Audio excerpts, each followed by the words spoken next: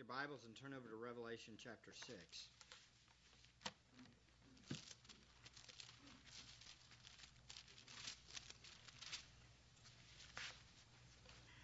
Out of all of God's attributes, one of his attributes is probably the most maligned. Liberal scholars attempt to explain it away. Unbelievers try to ignore it.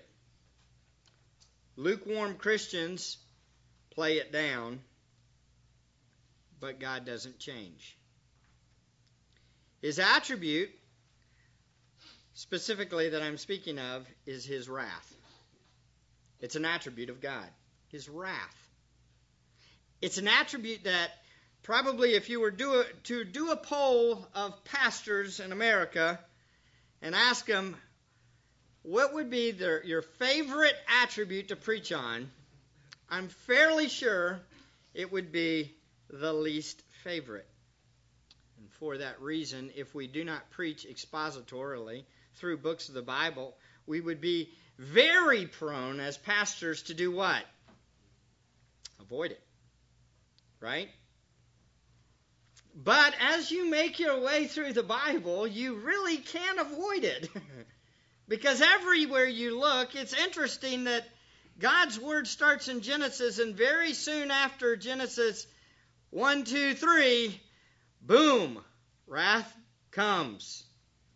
Judgment comes.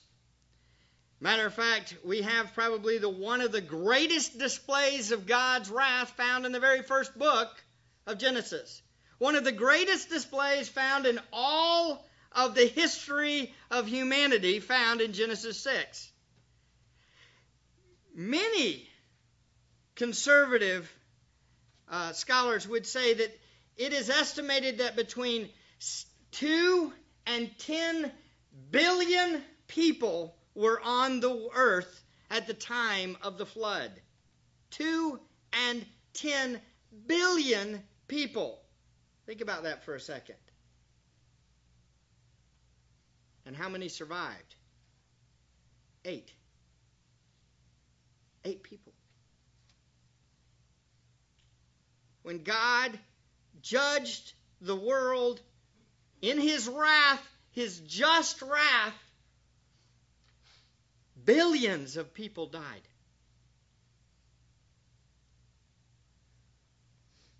How does it sit?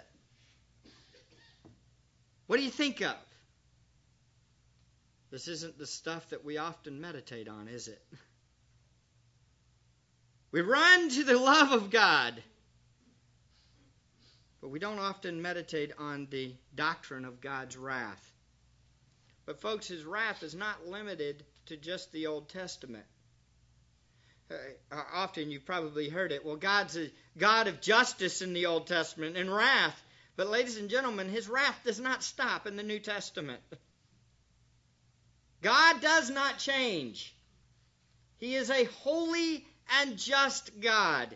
And his holiness and his justice demands that his wrath be on display.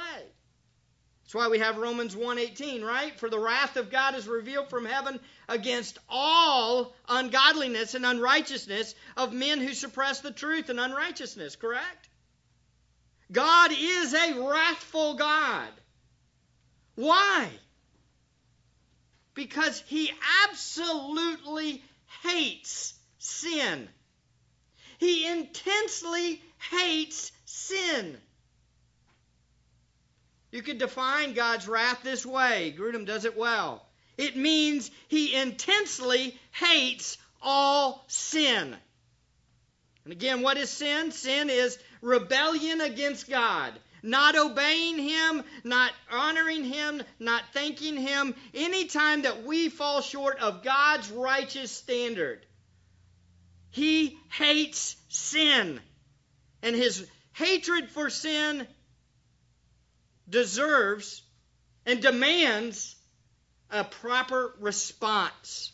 And that is his wrath. In the New Testament, we all have John 3:16, right? Look over there real quick. Jesus talking to Nicodemus. We all get it.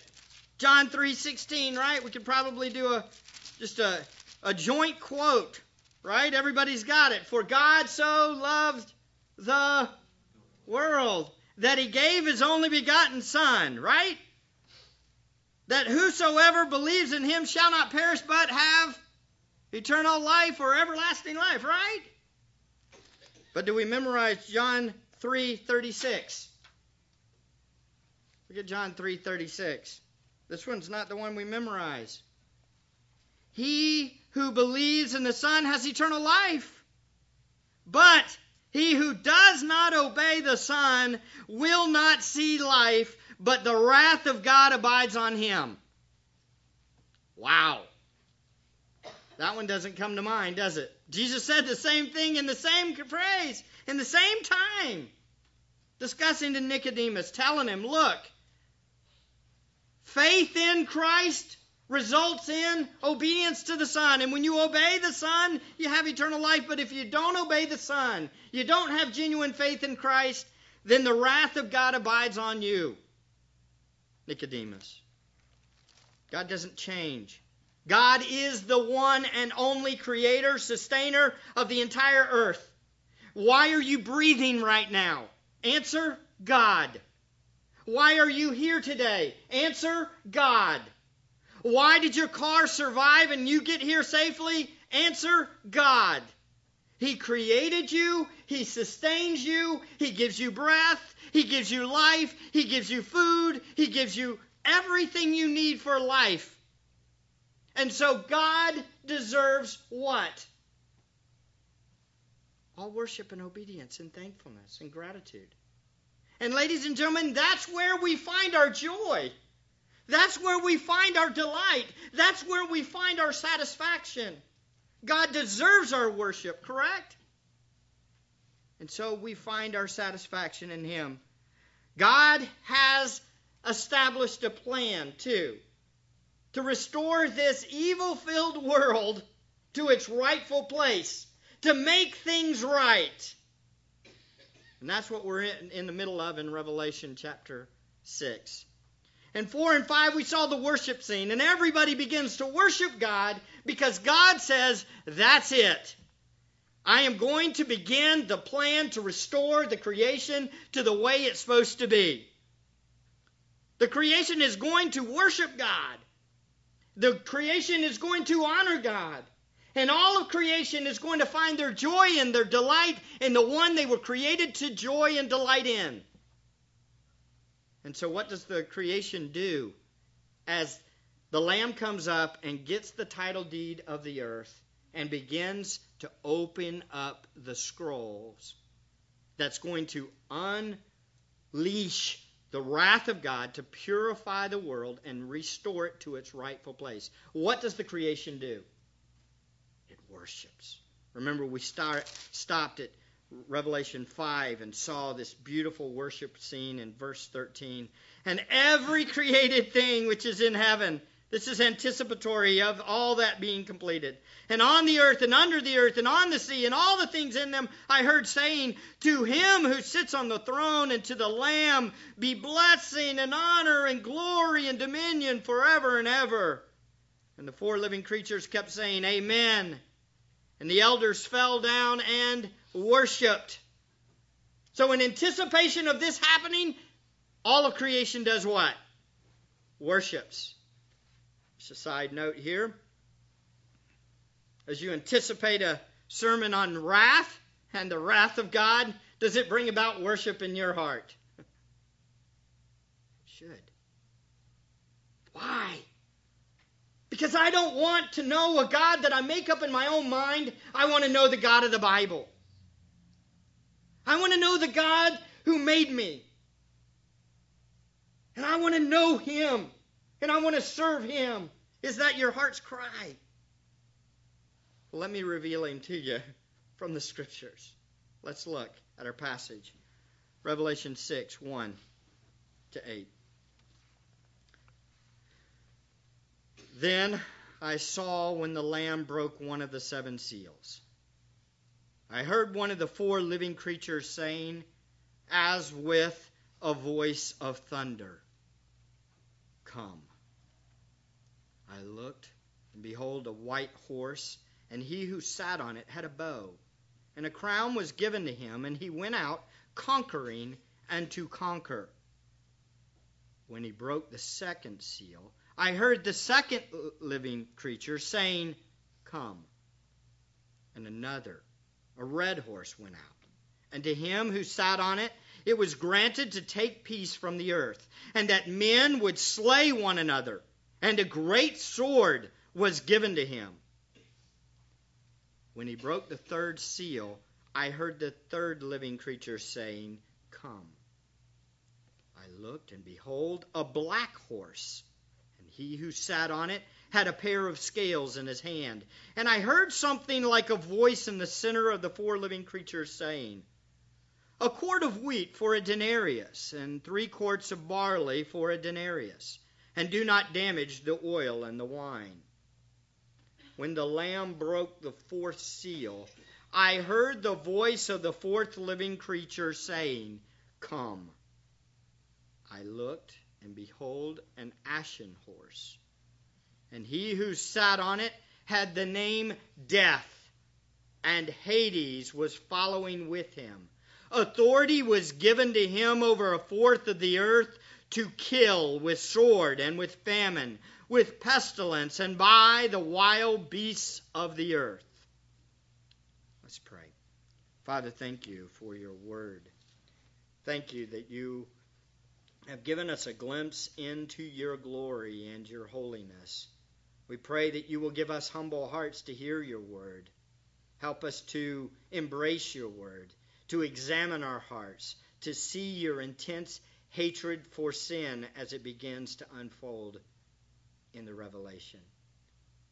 Help us, Lord, now to respond appropriately to your word and to be changed by it. We pray this in Christ's name. Amen. Today we're going to look at the first 4 acts of wrath initiated by the Lamb. They are waves of wrath, literally. My prayer is that while we're studying the wrath of God, we will be provoked to share the gospel in light of God's coming judgment. I also pray that as we study the wrath of God, our own personal understanding of God's justice and holiness and hatred for sin will grow. Folks, I'm certain a good, fresh glimpse of God's wrath will help purify us and give us a fresh understanding of why we should hate our own sin, being believers.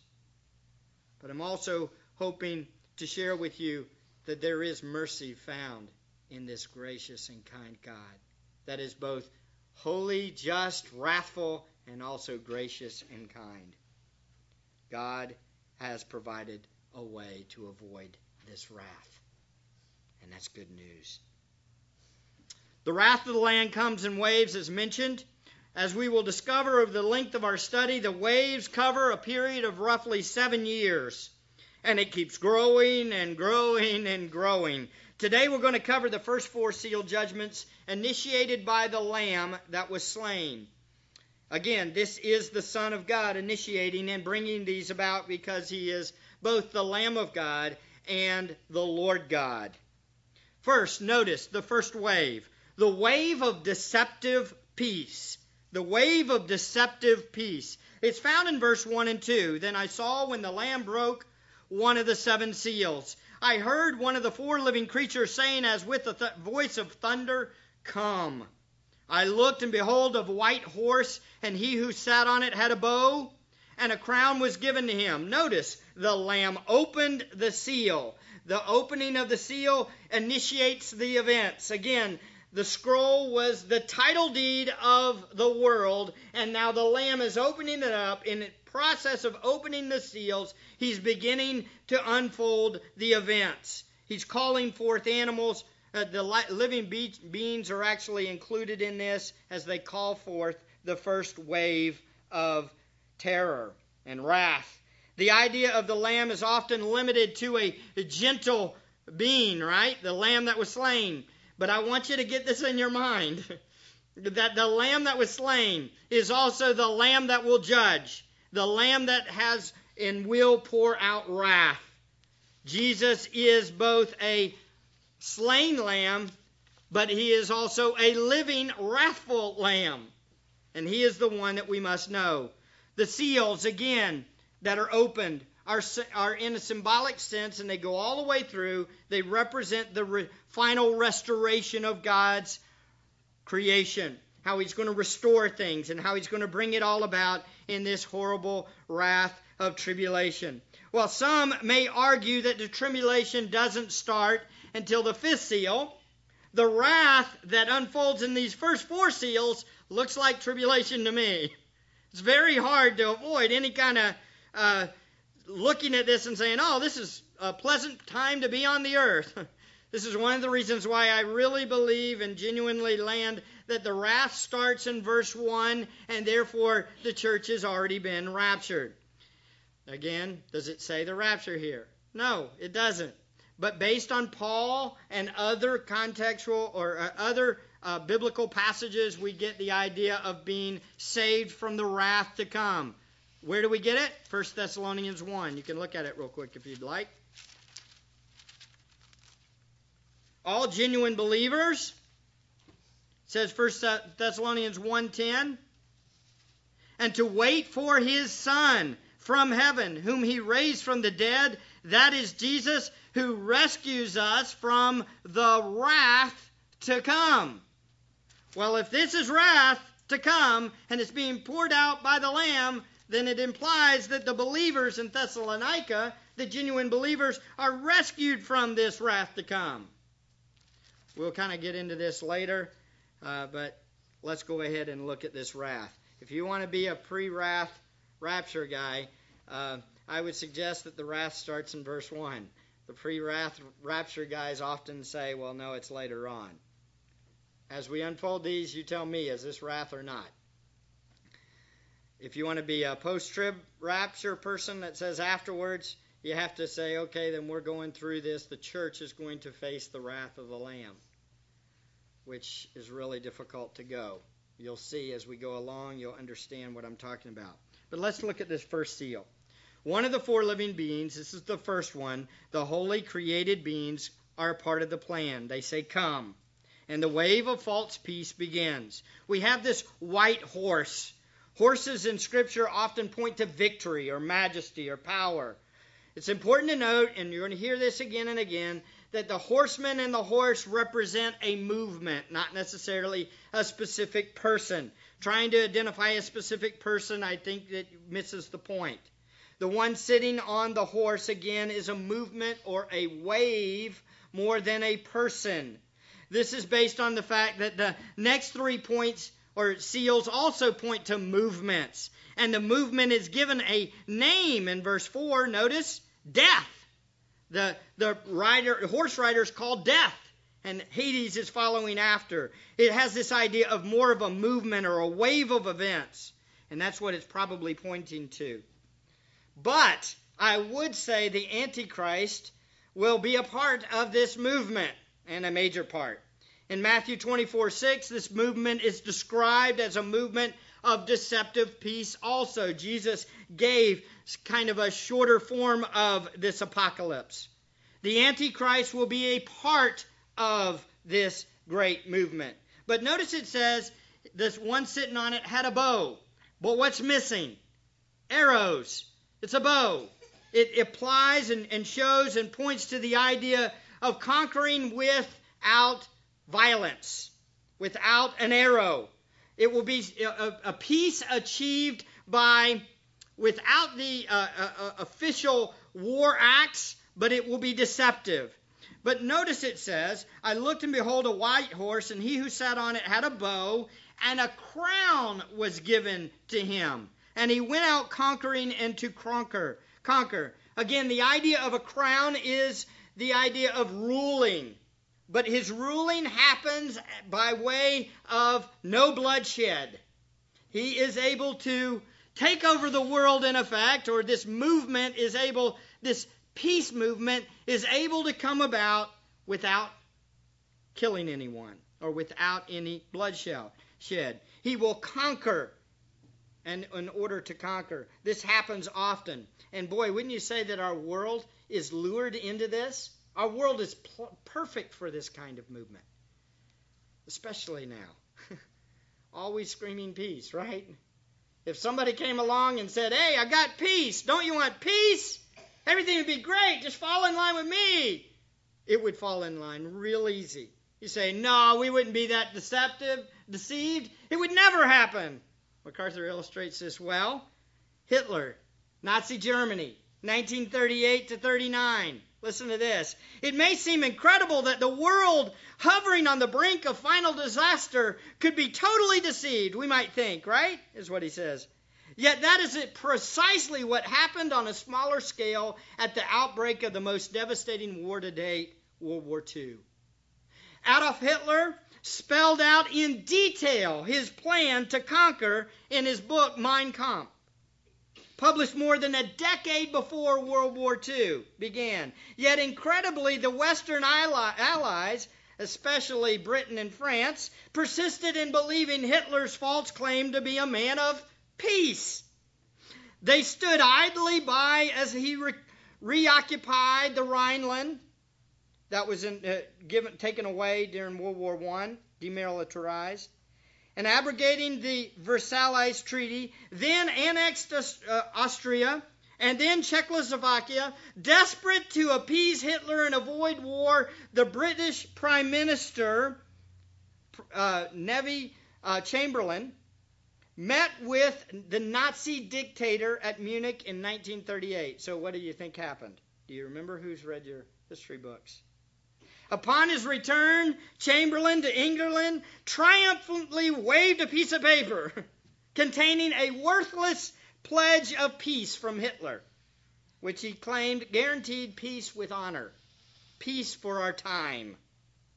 When Winston Churchill, one of the few who never took to Hitler, rose up in the House of Commons to declare that England had suffered a total, unmitigated defeat, he was shouted down by angry members of Parliament. The deception was nearly universal. Almost everyone misread Hitler's intentions. Only after he invaded Poland in September 1939 did the Allies finally acknowledge the truth. By then, it was too late to avoid the catastrophe of the Second World War. Ladies and gentlemen, are we prone to this kind of thing? Absolutely. We are very prone. Somebody comes and says, peace, come behind me, we're all going to go, okay. The world will. It's a fact. Now, it's interesting to me that you must understand something, ladies and gentlemen.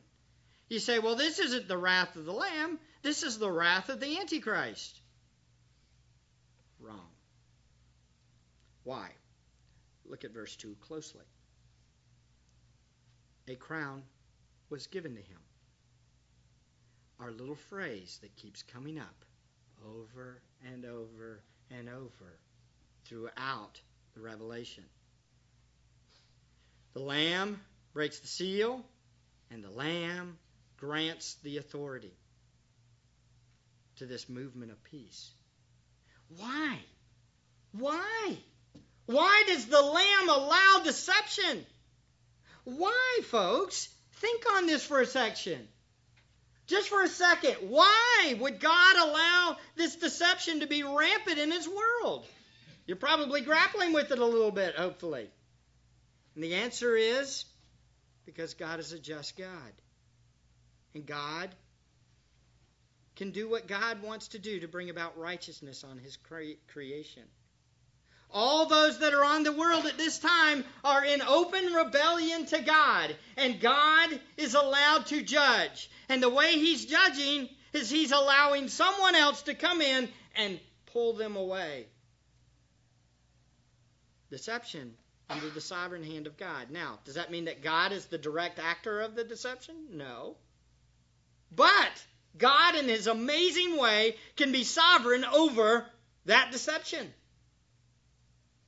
And because of His justice, He is bringing about justice and wrath on the evil world. This was a promise of peace that was short-lived, though. Notice the second wave of wrath, the wave of world wars.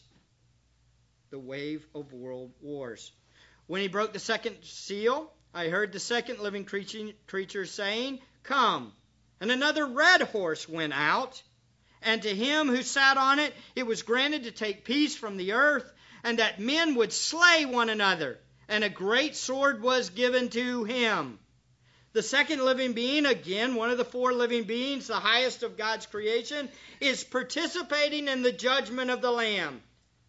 Again, this initiates the wave of world wars, or the wave of wars or murders. He went out. A slightly different use in how it's worded, but again, it's the same concept of a movement or a wave. The red horse here, after conquering horses probably in view, another one here, but this time it's red, which probably points to what? Blood and death, right? Blood conquering through bloodshed. I think the wave movements, or these movements, kind of linger too. I don't think it's like, okay, we have war and then the war stops and the next one starts. I think it just keeps going. You have this idea of, and notice again, and it's so important, look in verse 4. And another red horse went out, and to him who sat on it, it was granted to take peace from the earth. That phrase again, it keeps coming up, doesn't it? It was granted to take peace. Again, the idea is who is in control? God. God is bringing out this judgment. He says, look, now, go, take peace. It reminds me so much of how we're dealing with the children of Israel with Babylon, right? Babylon was a wicked, wicked nation, right? What were they used? They were used by God to do what?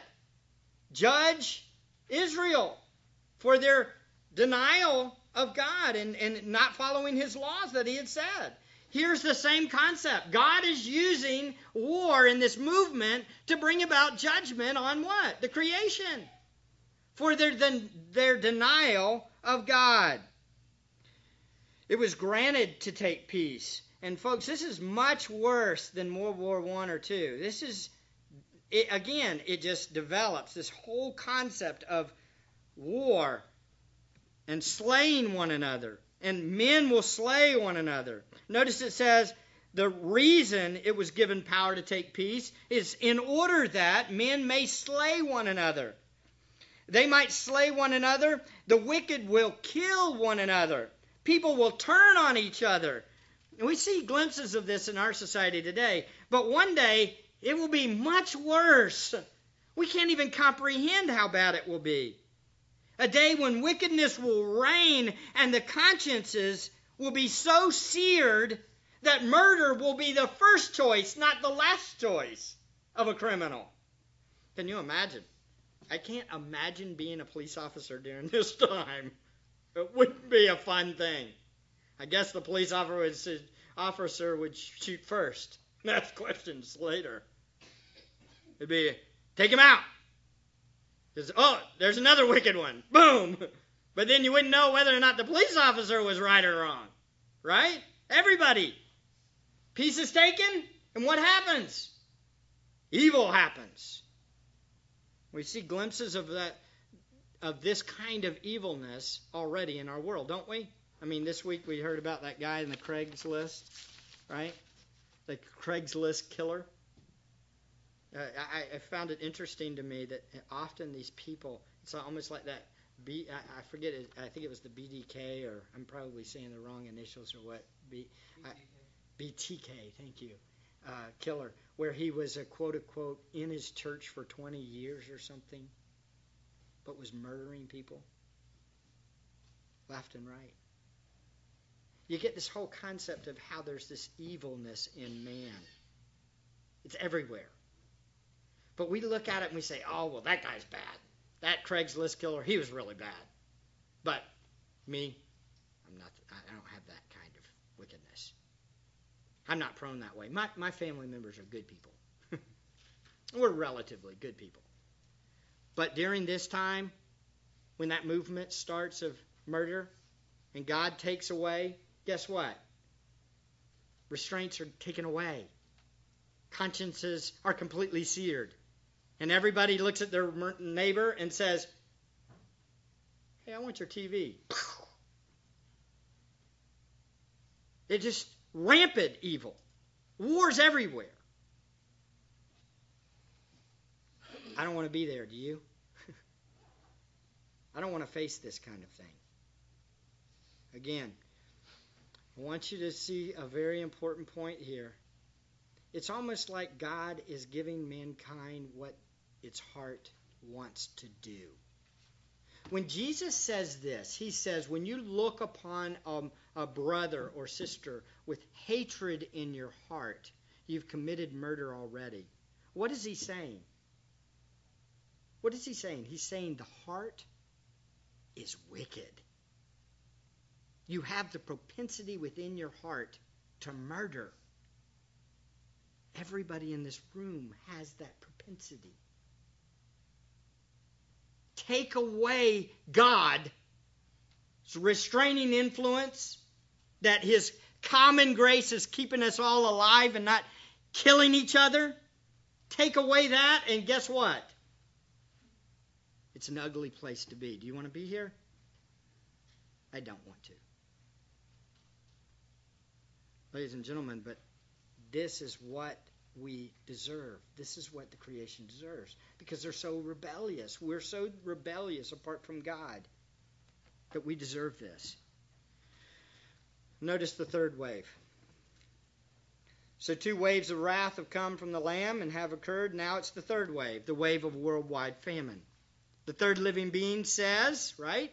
When he had broke the third seal, I heard the third living creature saying, come. And I looked, and behold, a black horse, and he who sat on it had a pair of scales in his hand. And I heard something like a voice in the center of the 4 living creatures saying, a quart of wheat for a denarius, and 3 quarts of barley for a denarius, and do not damage the oil and the wine. Now again, this is most likely a reference to a movement or a wave of famine that will come over the entire world. The black horse points to death again. And the writer again is pointing to a movement. Matthew 24:7 talks about famines that will follow the wars. Very similar. Scales in the hand is representative of the need for carefully weighing the food. Be careful. Watch it closely. Measure out a small amount of food for a large amount of money in that day. In other words, what? Famine. People are going to starve to death. Is this wrath? Absolutely. And who's it coming from? Interesting. You say, well, Mike, it was given, isn't there? Oh, but look closely at verse 6. Look closely. And I heard something like a voice in the center of the 4 living creatures saying, what's in the center of the 4 living creatures, people that were here for Revelation 4 and 5? God. What's this saying? God himself is saying there is going to be a famine. God, in his sovereignty, has ordained a gigantic famine on the land, on all of the world. Why? Because mankind is in rebellion towards God, and he is bringing about the purifying effect of his wrath on the world. And it's what the world deserves, right? People are going to starve to death. A quart of wheat for a denarius. The concept is a small amount of food. Costs an extreme amount of wage. Like I said, a day's wage gets enough for a small meal. Desperate conditions have gotten worse.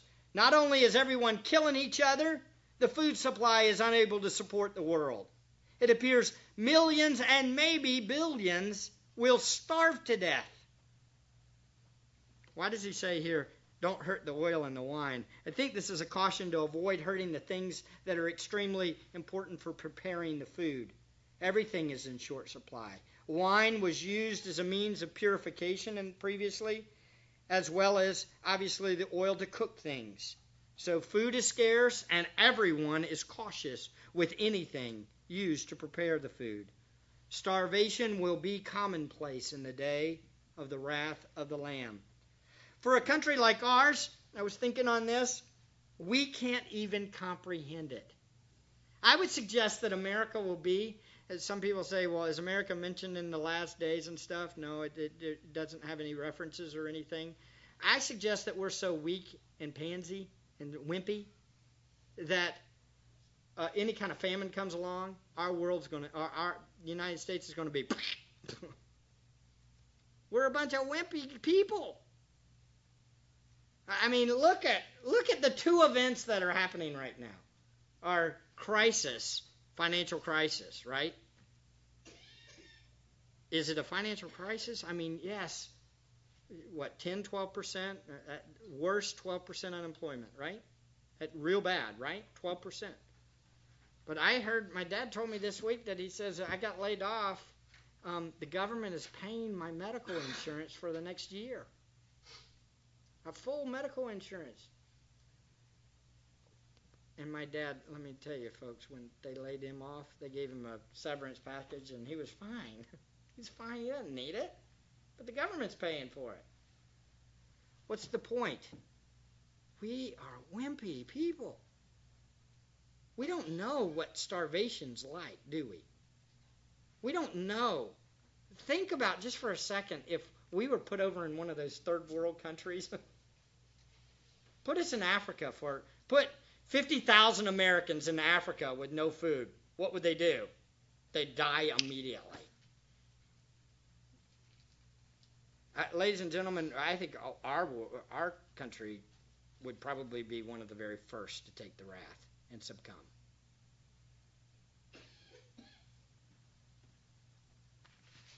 We're not ready for the wrath of the Lamb. Notice fourth wave. It gets worse. I know y'all are going to be like, man, are you going to make it through the tribulation before we all die? We're just getting started. Look at verse 7. When the Lamb broke the fourth seal, I heard the voice of a fourth living creature saying, "Come." I looked, and behold, an ashen horse, and he who sat on it had the name Death, and Hades was following with him. Authority was given to them over a fourth of the earth to kill with sword and with famine and with pestilence and by wild beasts of the earth. Woo! If this ain't wrath, what is it? It looks like wrath to me, right? Again, was given is mentioned. Who's sovereign over the judgment? The Lamb. Notice the one sitting on it is named Death. The writer's name gives away the movement. It's a movement of global death. So the personification is easier to identify here. The writer is Death. Again, it's a wave of death. The death includes murders, pestilence, famine, wild animal attacks. John describes the scope in this passage. Look. Was given to them over a fourth of the earth. If it's parallel to population, that means close to 2 billion people if it happened now. We can't comprehend that number. Let me tell you why we can't comprehend it. 2 billion people. Never in the history of the world has any kind of death been like this. Ever.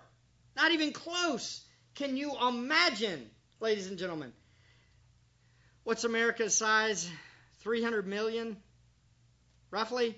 300 million. 2 billion. 2 billion die in just this one act of wrath. 2 billion. It's a lot, isn't it? Man, that would be a time to be a mortician for sure. There's no way that people could afford it. It's impossible. Death everywhere. So it implies here Hades is with him, which is significant about Hades is what? Death, physical death is not the end, right? What's next? Hades. which is pointing to hell. Many people are killed and then face judgment, hell. It was given authority to them. Again, was given the authority over a fourth of the earth. And what were the movements? How is this death accomplished? With sword? Heightening the wars that were already done and the murders that were already seen? It gets worse. With famines? So in other words, people starve more. More people starve to death. With pestilence. This is probably diseases or sicknesses that will cause great numbers of people to die. If you watch the news this week, the hysteria over the swine flu. Oh my. Have you watched the news any this week? We've got, I think, the last I heard, there was 109 confirmed cases in America. 109. In 21 states. And still only one fatality. One. But it's the whole world is like, whoa, what are they going to do when this happens? 2 billion people die. They won't be able to keep up with the numbers. This is crazy high. This is wrath like we've never seen before. The Black Plague, which was started in the 1300s, the total number of deaths worldwide is estimated at 75 million. 2 billion. We still can't comprehend it, can we? We can't. We're not even close. And this one at the end really just floors me. Get a little phrase at the end. And by wild beasts of the earth. It's interesting. MacArthur takes it that the rats, it could be some of the rats or something because they, in the way the Black Plague was, it was supposedly, which is, some people argue it's not true and whatever. But I'll tell you this. If people are starving, who else is starving? Animals. And they're going to eat. Real simple, folks. This is not a good place to be at this time, is it? It's the wrath of the Lamb. Now, I'm sure that by this time the church has been raptured away. Why? Look at 3:10, Revelation 3:10. Talking to the church in Philadelphia, he says, because you have kept the word of my perseverance, I also will keep you from the hour of testing that the whole world, or which is about to come upon the whole world to test those who dwell on the earth. Again, I think that the rapture's happened. Put real simple, though, folks, the events of chapter 6, we're beginning to see, what does God think of sin? Does he hate sin? Yeah. The more I see this and the more we meditate on this and the more we think about this, what's it going to do? It's going to heighten our awareness of God's absolute intense hatred for sin. And ladies and gentlemen, that's what we need too, right? We need a hatred for our sin. Now, in this time, I do believe God will save some people. We'll talk about them next week. But these are saved during the tribulation, and they will find themselves in a very difficult place. The hardness of living through this tribulation will be enormous, more than anybody has ever faced in the history of the world. So, how can we be assured that we're going to avoid this wrath? We see how bad it is, right? How bad is it? How intense is God's wrath? Pretty intense, right? We've seen 4 of the seal judgments, and the wrath's pretty intense, huh? Ladies and gentlemen, it's only get worse next week. You'll see. The week after, 6th seal, it's pretty intense.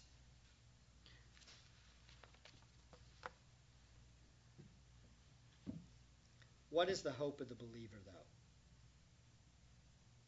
How much does God hate sin? A lot. What did God do to pay for sin? That's so important. And I want y'all to get this. This is so important. Why do believers, genuine believers, love Christ so much? Why do we love him so much? Why is he just the greatest joy in all the world to us? Why is he our biggest delight? The answer? Because he took our wrath. That's why we love Christ. That's why we want to obey him. That's why we believe in him. That's why we long to live for Christ. Because Christ did something for us. Turn to Isaiah 53 and we'll close with this. Ladies and gentlemen, how many of you want to sign up for the wrath of the Lamb? How many of you say, oh, I want the wrath of the Lamb. That's me. Put me on that list. I want to hang around and endure these first four sealed judgments. None of us, right? None of us want to face the wrath of the Lamb. So where's our hope found? Where do we find hope in this world? Because we're just as sinful, apart from God's grace, as the rest of the world, right? Where's our hope? It's found in Isaiah 53. Notice, talking about Jesus, hundreds of years before he came. Who has believed our message, and to whom has the arm of the Lord been revealed? For he grew up before him like a tender shoot, and like a root out of parched ground. He has no stately form or majesty, that we should look upon him, nor appearance that we should be attracted to him. He was despised and forsaken of men, a man of sorrows, acquainted with grief. And like one from whom men hide their face, he was despised, and we did not esteem him. Surely our griefs he himself bore, and our sorrows he carried. Yet we ourselves esteemed him stricken, smitten of God, and afflicted. But he was pierced through for our transgressions. He was crushed for our iniquity. The chastening for our well-being fell upon him, and by his scourging we are healed. All of us like sheep have gone astray. Each of us has turned to his own way. But the Lord has caused the iniquity of us all to fall on him. He was oppressed and he was afflicted, yet he did not open his mouth. Like a lamb that is led to a slaughter, like a sheep that is silent before its shearers, so he did not open his mouth. By oppression and judgment he was taken away. And as for his generation, who considered that he was cut off out of the land of the living for the transgression of my people, to whom the stroke was due. His grave was assigned with the wicked men, yet he was with a rich man in death, because he had done no violence, nor was there any deceit in his mouth. But the Lord, get this folks, verse 10, but the Lord was pleased to crush him, putting him to grief. If he would render himself as a guilt offering, he will see his offspring, and he will prolong his days, and the good pleasure of the Lord will prosper in his hand. As a result of the anguish of his soul, he will see it and be satisfied. By his knowledge, the righteous one, my servant, will justify the many, as he will bear their iniquity. Therefore I allot him a portion with the great, and he will divide the booty with the strong, because he poured out himself to death and was numbered with the transgressors. Yet he himself bore the sin of many and interceded for the transgressors. Boy, is that not the most amazing picture? Ladies and gentlemen, listen to me closely. This is Jesus, and Jesus died to take your wrath. Trust in Christ and him alone. and you too will avoid the wrath of God. Let's pray. Father, thank you for your grace and your goodness to us. We do not deserve your grace. We do not deserve your mercy. Yet you have provided a Savior, the Lamb himself who was slain, to take the wrath that we deserve and to help us to avoid the wrath to come. Lord, help us to live for him. Help us to understand your justice. Help us to trust in the wrath and the glory and the justice and the grace of our Lord and Savior, Jesus Christ. We trust you. You are God. Take us now, Lord, and use us for your glory. We pray this in Jesus' name.